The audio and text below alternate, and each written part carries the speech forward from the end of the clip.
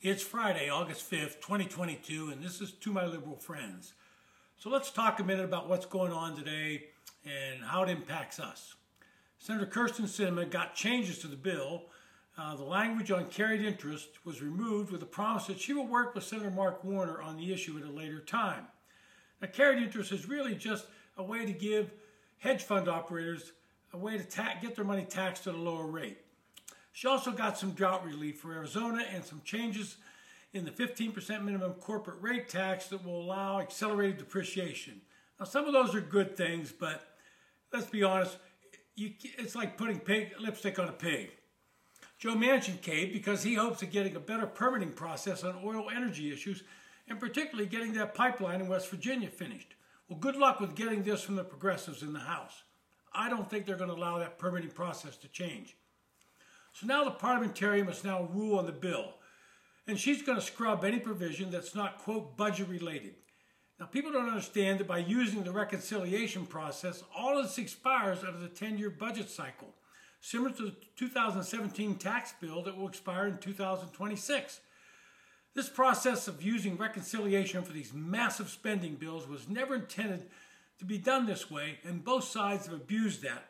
And the American public ought to find a way to say, stop, don't do it, go through regular order. Don't you think it's a bit of doublespeak when Biden keeps trumpeting the reports from a few economists that his tax and spend bills were good for the economy? And then we almost neared a recession. But now he and Schumer ignore a letter from 230 economists saying the current bill will not stop inflation. So the name of the bill is just downright misleading. They're saying, oh, those economists are wrong, we know better. Before they were right, now they're wrong. And then you have Biden going around claiming victory with the new job numbers. He admits that they are now back to where they were pre-pandemic. In his feeble mind, he's created all these, quote, new jobs, when in reality, they're just a result of the economy coming out of the pandemic, companies rehiring people. They're not creating new jobs, they're just getting the old ones back to work. So gas prices have dropped after hitting a record high of almost $5 a gallon. In many places, it's near 4 gallons or slightly under it. Here in Utah, where I live, it's hovering around $4.50 a gallon. But that's going to change this fall when oil companies have to close refineries for their annual maintenance, which they do after every normal summer rush.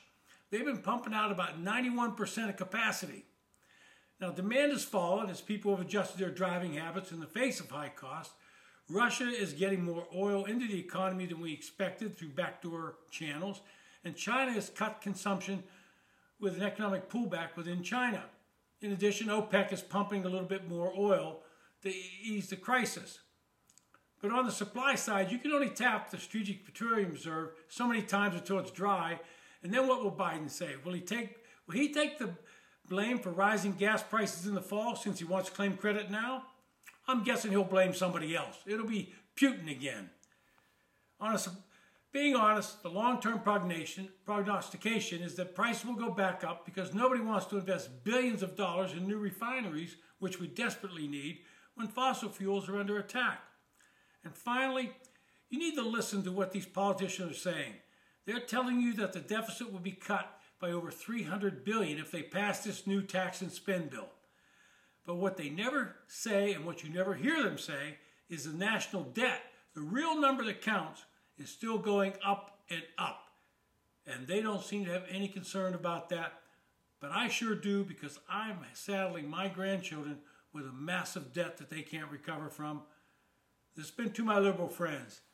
Thanks for listening and have a great weekend.